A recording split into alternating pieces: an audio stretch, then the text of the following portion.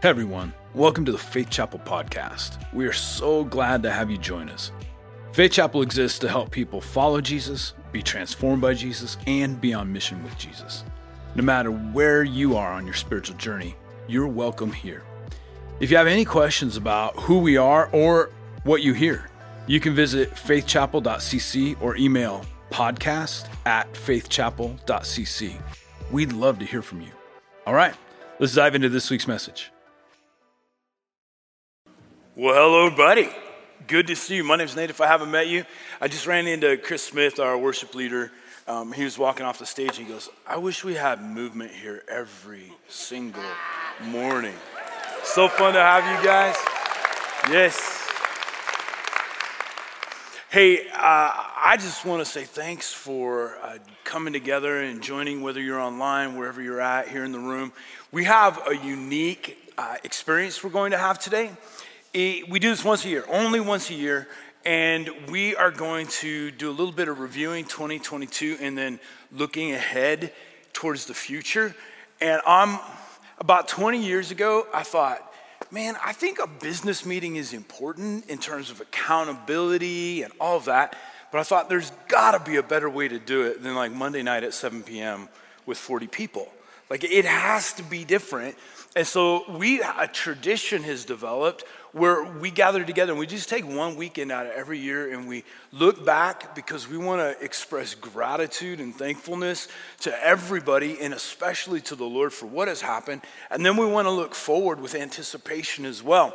So I do this on behalf of our church council. So in case you're unfamiliar with our structure and governance, we have a group of business people who are non-employees and they oversee all the finances of the church. And it's a system that I really appreciate and love. They set budgets. They have monthly meetings where we make sure we're on budget. And so on behalf of them, I want to extend to you, we are always praying that Faith Chapel is the best place to give to and through. Meaning, you know what's happening. You know that we're efficient. You know that what you give goes towards what you intended it to go towards. So on behalf of them, I want to take a few moments. Now, anybody, if you're spiritually unresolved or maybe you haven't been to church forever and you're like, what? Are you serious? This 1 week and you're going to talk about business? I just want you to know this.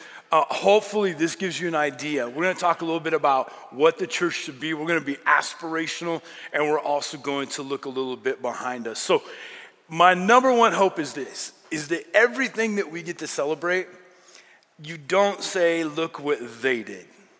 Instead, we say, look what we did.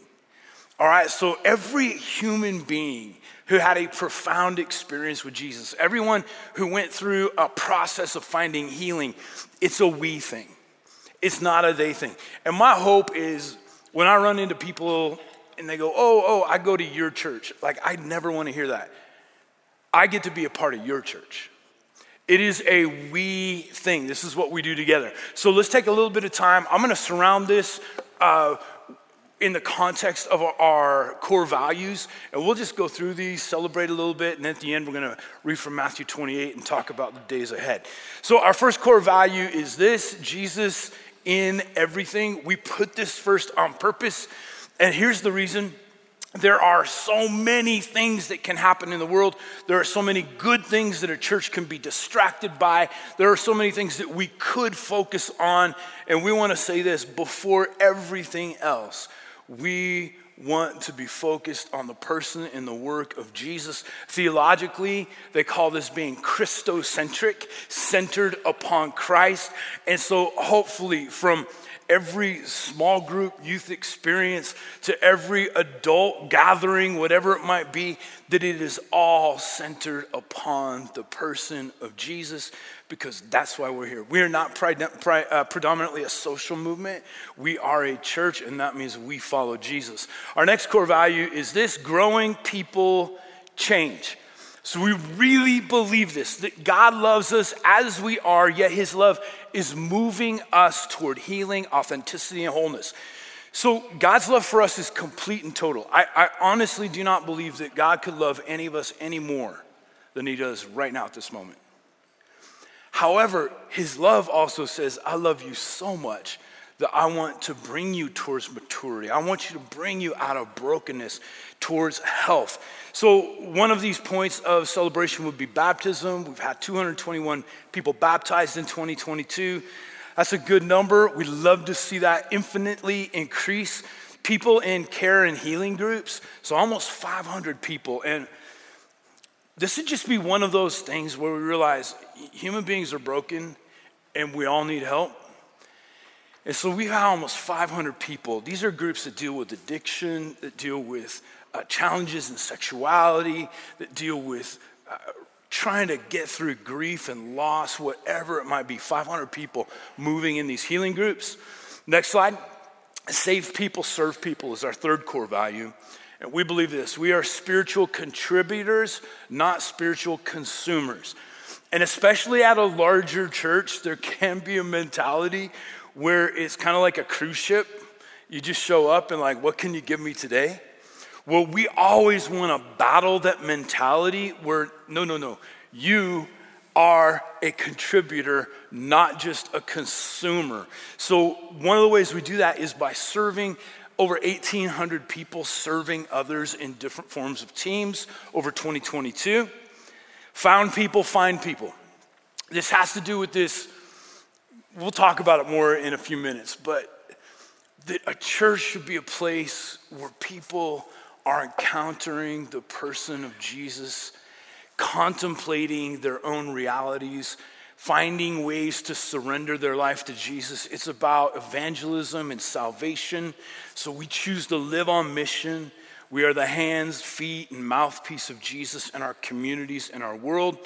One of the ways that we kind of I'm always a little hesitant to talk about this, but when it comes to like how broad is the breadth of the people we're reaching, you'll see that with online and in-person, this Christmas we had over 12,500 people participate. And I know there's lots and lots of visitors, but like we got to celebrate the true meaning of Christmas with over 12,500 people. And that is amazing. Now, it makes life a little bit awkward in January when I go to Costco or Albertsons, because here in Yellowstone County, 1 in 10 people have come to church, you know? Like, I know you from somewhere. I'm like, I think you're thinking of my twin brother, right? And this is probably the number I love the most. This past year, we saw 728 people make a decision to follow Jesus. And that's just beautiful, isn't it? Yeah. In terms of that outreach, one of the things that's just been a highlight is we have a group of people who gather out in Sydney, and they are Faith Chapel Sydney. And then just this year, we had 3 families. I love that this was initiated from people in the church. It wasn't even something we initiated. There are 3 families who said, hey, we drive down to Billings when we can to go to Faith Chapel. And we just thought, could we start our own church here in Red Lodge? And we said, absolutely. So they've gathered together. They've rented a community center. They're meeting up there this morning. It's just a beautiful expression. And they are trying to strategically ask, how can we be the hands, feet, and mouthpiece of Jesus to Carbon County? They've taken on that responsibility. We grow better together, our next core value. This is a number that we have really hoped to see increase. People in small groups, over 2,700 people. So one of the things that I really believe in is this. We could come to a 70-minute service once a week at church, and I think hopefully it's beneficial and helpful. But here's what we find. If I go beyond just attending a service and I am involved in community with a group of people who I am growing together with, we see infinite strength and growth in their lives. There's something powerful about it. Tonight, 6 p.m., small group, my house. And it's just one of the highlights. It's just, we're moving together and we need each other. So I love that. And this next slide is really exciting. This is a little bit about the future.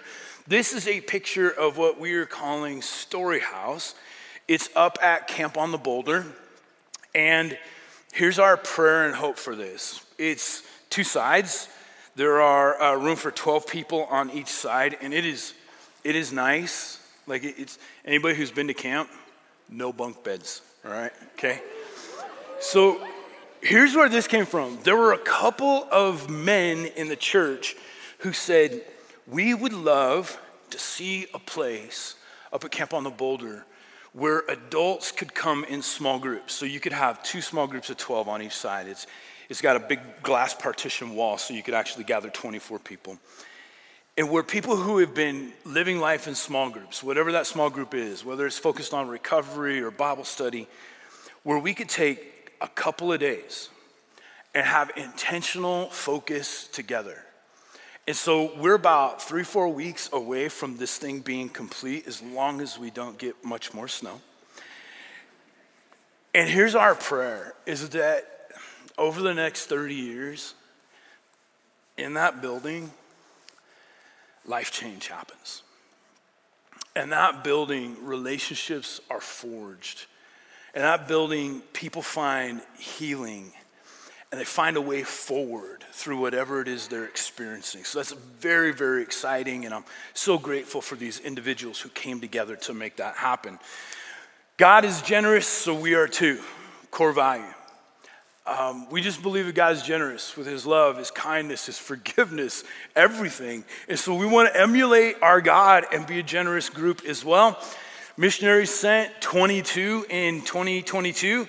Hours given to global missions, 3,800 plus. Invested in local missions efforts, almost $2 million.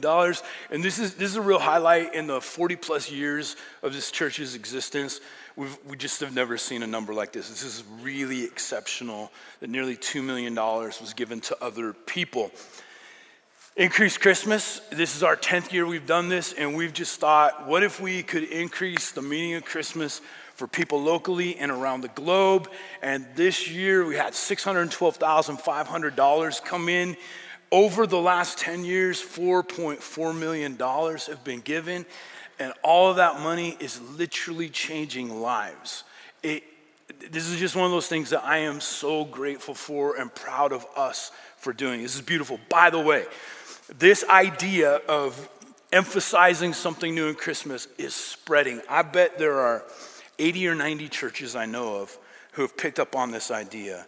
And so this is multiplied. It's just not us doing this. Now there's churches all over, and missions organizations and church planting movements and corners of the world you've never heard about are experiencing the benefits of that. So overall, tithe allocation, where did it go? You'll notice it's graduated from most to least. Capital improvements, that one's a little bit higher this year. And this is because we are cash flowing that story house. Several gifts were given, and there's no debt involved, no banking involved. That's just been able to be built out of cash. Outreach and missions, 17.9%. This is a number that we really, really want to keep up there, is that we're giving away, we're goal towards 20%. Ministry support and administration, 15.4. Kids and student ministries, 13.2. You're super important. Weekend ministry, just to make this happen, 11%. Occupancy, that's kind of the boring stuff like paying the electrical bill and cleaning the carpets, is 9%. Group and care ministries, 7.3. Church planting and campuses, 3.8. Camp on the Boulder mortgage, 2.8%. I love this. We're halfway through paying this off. The United Methodists sold us Camp on the Boulder in a no interest 5-year loan. And so they've just been marvelous. So no interest involved in that, and we're more than halfway to paying that off completely. So as we look forward, okay, days ahead, I want to tell you a few things that I think you'll be really excited about. So one would be what God can do through this Camp on the Boulder. Haven Camp, we started that last year. We're going to do this again. There's a couple in the church who had this idea. Again, this came out of someone in the church, the Kennedys, and they said, what if we did a camp for as many foster kids in the area that we possibly could? And so they put it together. It's one adult for every kid. It is high intensity. Some of you served in that capacity, but you would not believe what happens here. Some of these kids haven't experienced a birthday party, so everybody gets a birthday party. Like one big birthday party for everybody. It's beautiful. Kids and youth, this is a huge emphasis. I can't help, maybe it's how old I'm getting, but I can't help but think about this church 30 years from now. It's just a major passion in my life.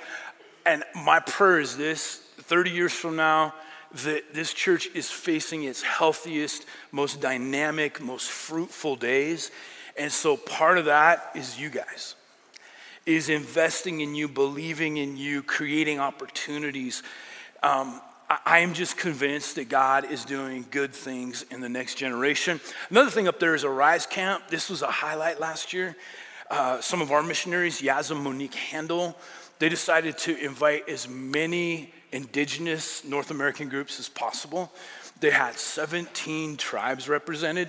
There were teepees up at Camp on the Boulder, and my wife and I got to be there. It was just an astounding experience where indigenous groups from all over, they divided up into men and women. I sat in a group of all indigenous men and heard them talk about their pain and their dreams and their faith.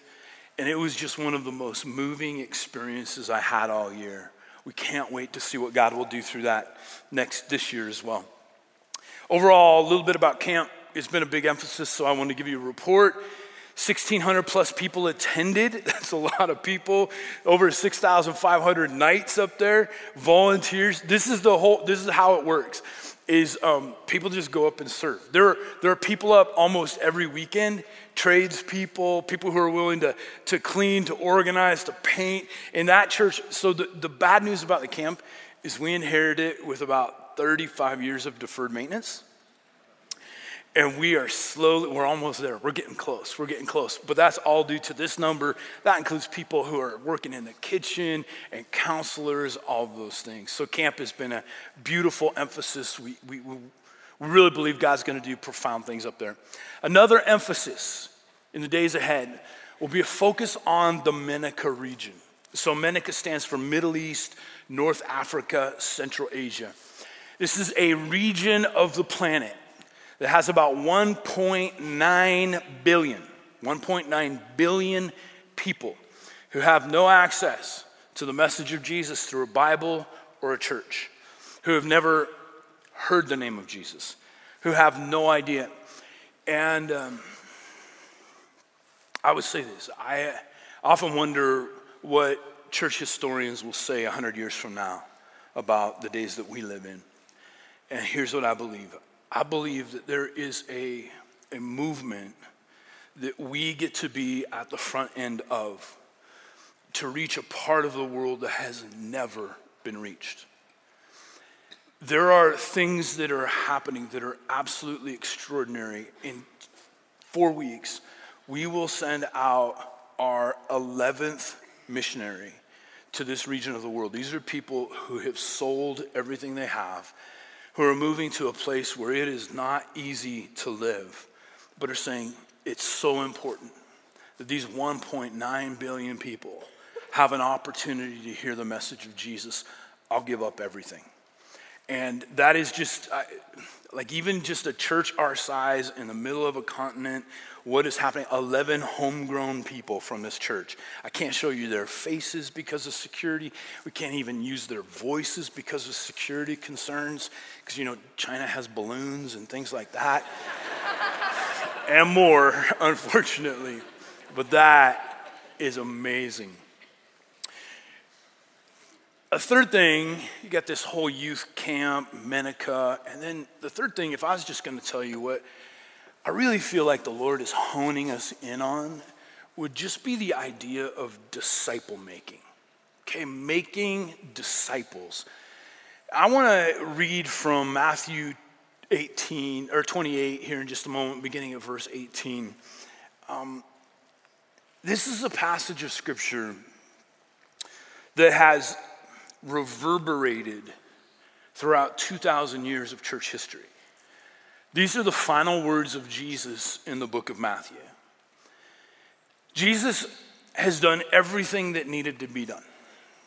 He lived a life that no other human being could live. He demonstrated who God was for humanity.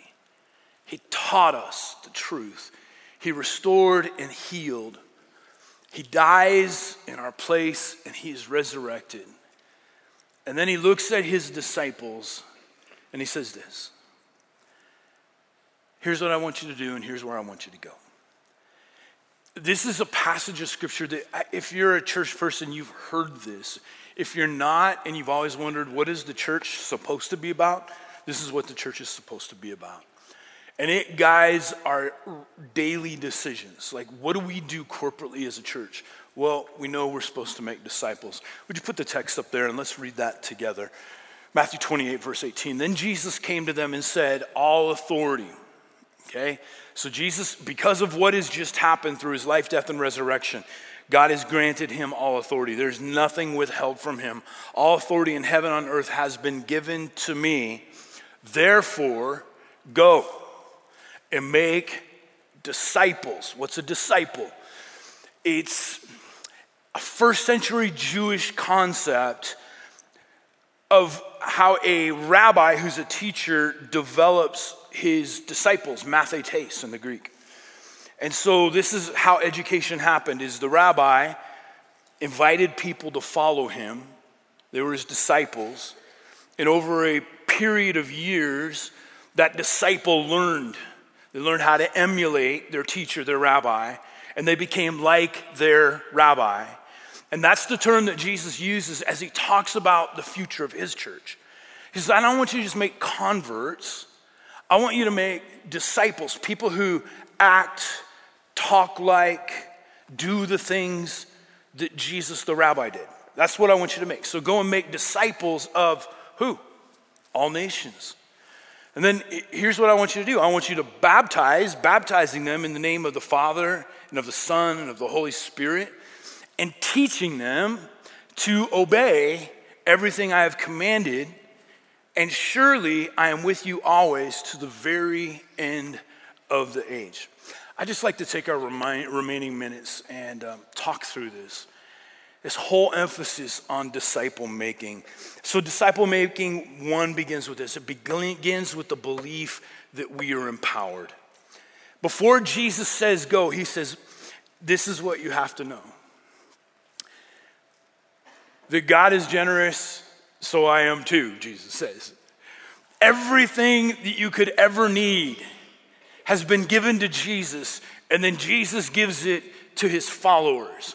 And when I truly understand the concept of empowerment, the whole Great Commission actually seems attainable. Because if it's just up to me to go into all the world, make disciples of all nations, there's no way I can do that. You and I are frail, we're incomplete, we're selfish. And Jesus says this: I'm going to ask you to be world changers. I'm going to ask you to carry out my mission and to proclaim my message. And I have been granted all the authority of heaven, and I give it to you.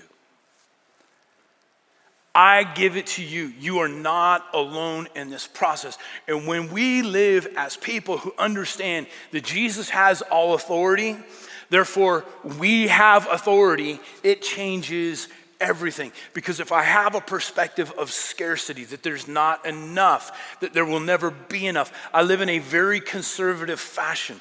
But if I can understand that all authority has been granted to Jesus and he then gives me authority, I can live with confidence. I can live with a sense of I am not doing this by myself, that there is something operative within my life that goes beyond my own capacities. It all begins with empowerment. And if we don't understand that Jesus is in charge and Jesus gives human beings authority to operate, it'll be impossible unless we grasp that. Second part of the Great Commission would be this: therefore go. Because everything is under Jesus, he says, I want you to go. There's something about the church. One of our greatest battles throughout 2,000 years of church history will be this, is we have to fight complacency. We have to fight this feeling. I was going to be really frank. We are so blessed as a local church. I mean, just look around. We are in a heated, air-conditioned, beautiful building with parking lot, and like, even if your little baby's freaking out, they're on the other side of that wall, and you can't hear, and you get 70 minutes of peace and quiet. And one of our biggest challenges will be that we quit going because we're so comfortable.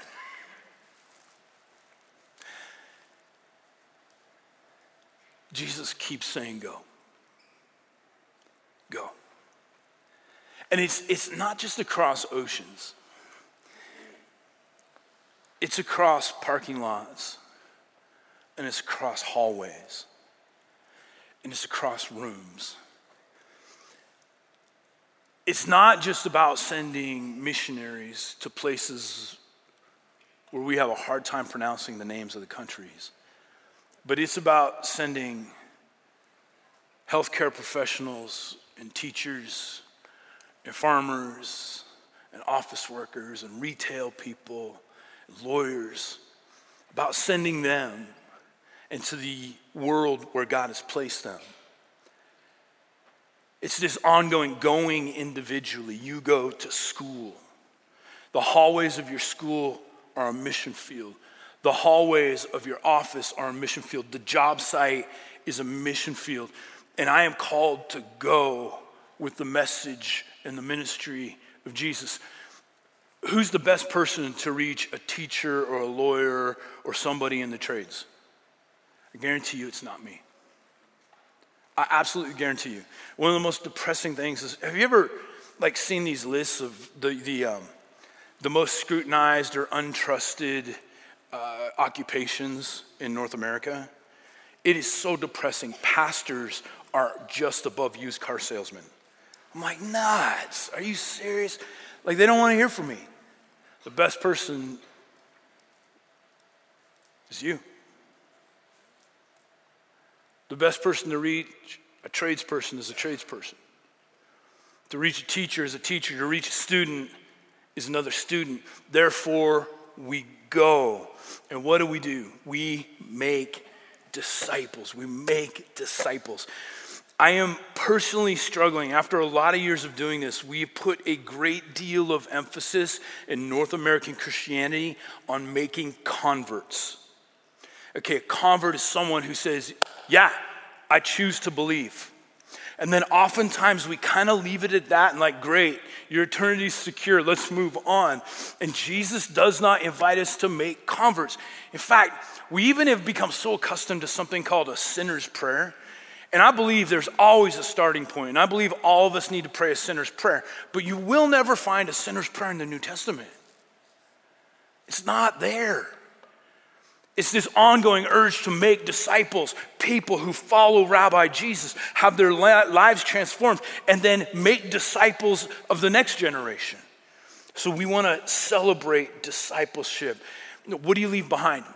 Jesus left behind disciples. He did not leave behind a strategic plan. He did not leave behind a manual. He did not leave behind a written book. The only thing that Jesus left behind was disciples, and it's because he understood that you can change the world when your life is multiplied through discipleship.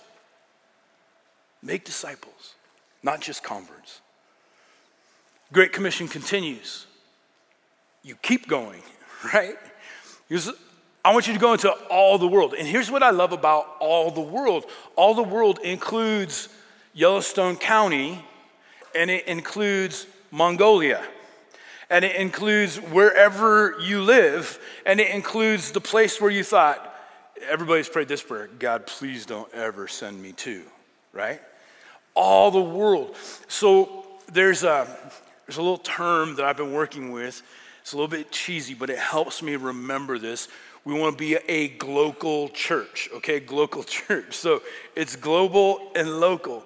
So we want to focus on our neighbors. We want to focus on kids that need help here in our communities, but we don't want to forget about the other parts of the world that are very challenging to reach. So we go into all the world. We'll keep exploring.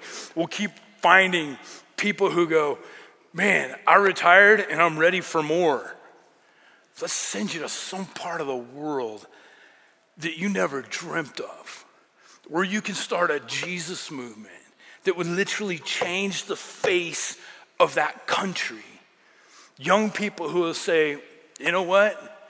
The American dream is not my dream, but the dream of Jesus to reach all the world is my dream.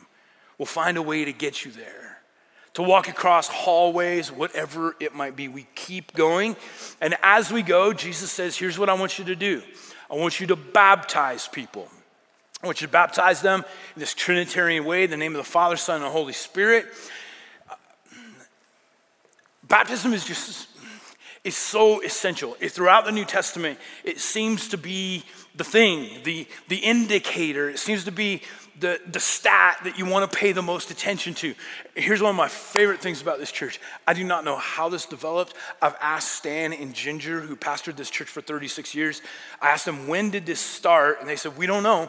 It's when we just saw someone be baptized and everybody broke into spontaneous applause the minute they came out of the water. Why? Because that's what matters. There's something about baptism. Throughout the New Testament, it was, yes, I believe, and this is how I signify my belief, is I am going to go under the water. I'm going to trust my life, lean backwards. How many people have trust issues, right?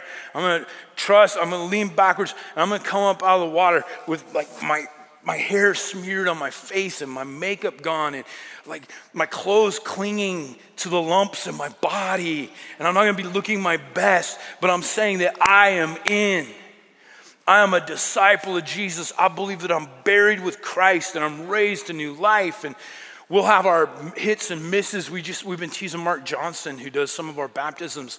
He he got 95% of this person underwater. This much was still out. And we keep teasing them you got to find that person and rebaptize them because they're 90% baptized. We used to have a youth pastor here named Brian Carpenter, and the way he baptized, I don't know if any of you saw that. He's a big man, and he would take people under the water and then wait. Count off 3 seconds. And 3 seconds, when you're laying in somebody's arms in the water, you see people start to kick their legs. And at that moment, he'd bring them up. And I said, Brian, why do you do that? He goes, hey, I want them to really think my old life is dead. And I've been resurrected by Jesus. Is the importance of baptism. As you make disciples, part of discipleship is baptism. And then Jesus says, I want you to teach them to obey everything that I have commanded you. I need to tell you this. I have failed to understand this for decades. I've focused on the teaching. Teaching is very important. Truth is very important. Please hear that. But Jesus says, I want you to teach them to obey. Obey. Here's where discipleship really happens. I could cognitively have been taught and I could cognitively understand that God is good and kind. I can know that up here. But when a catastrophe strikes my life, do I know it up here or do I choose to live it out? I could understand God's parameters for life. But when I have an opportunity to go outside of those parameters, do I actually submit and do I obey him? And so in the days ahead, you'll hear this directly, but mostly indirectly. We're gonna focus a lot on how do we actually obey him. Not just believe, not just teach, but literally live out the teachings of Jesus. In fact, this spring, we're in the final stages of pulling together a journal called Teach Me. It'll be available to everybody. And it's taking just one subject, 30 days, and saying, could we learn to actually do this?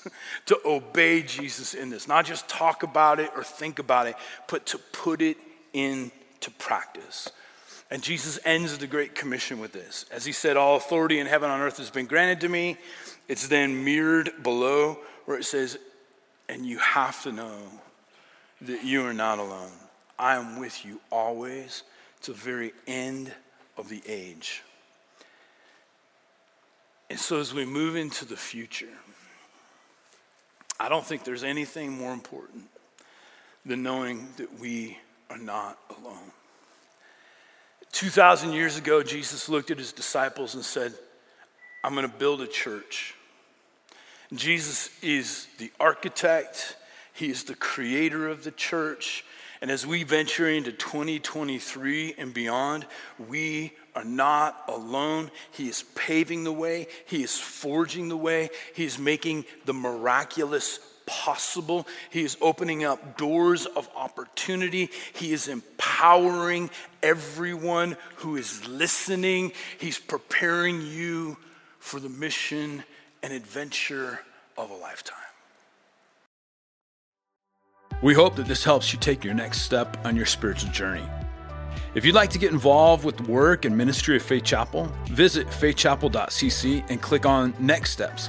If you'd like to speak to a pastor or connect with us in any way, email connect@faithchapel.cc. We look forward to connecting with you soon.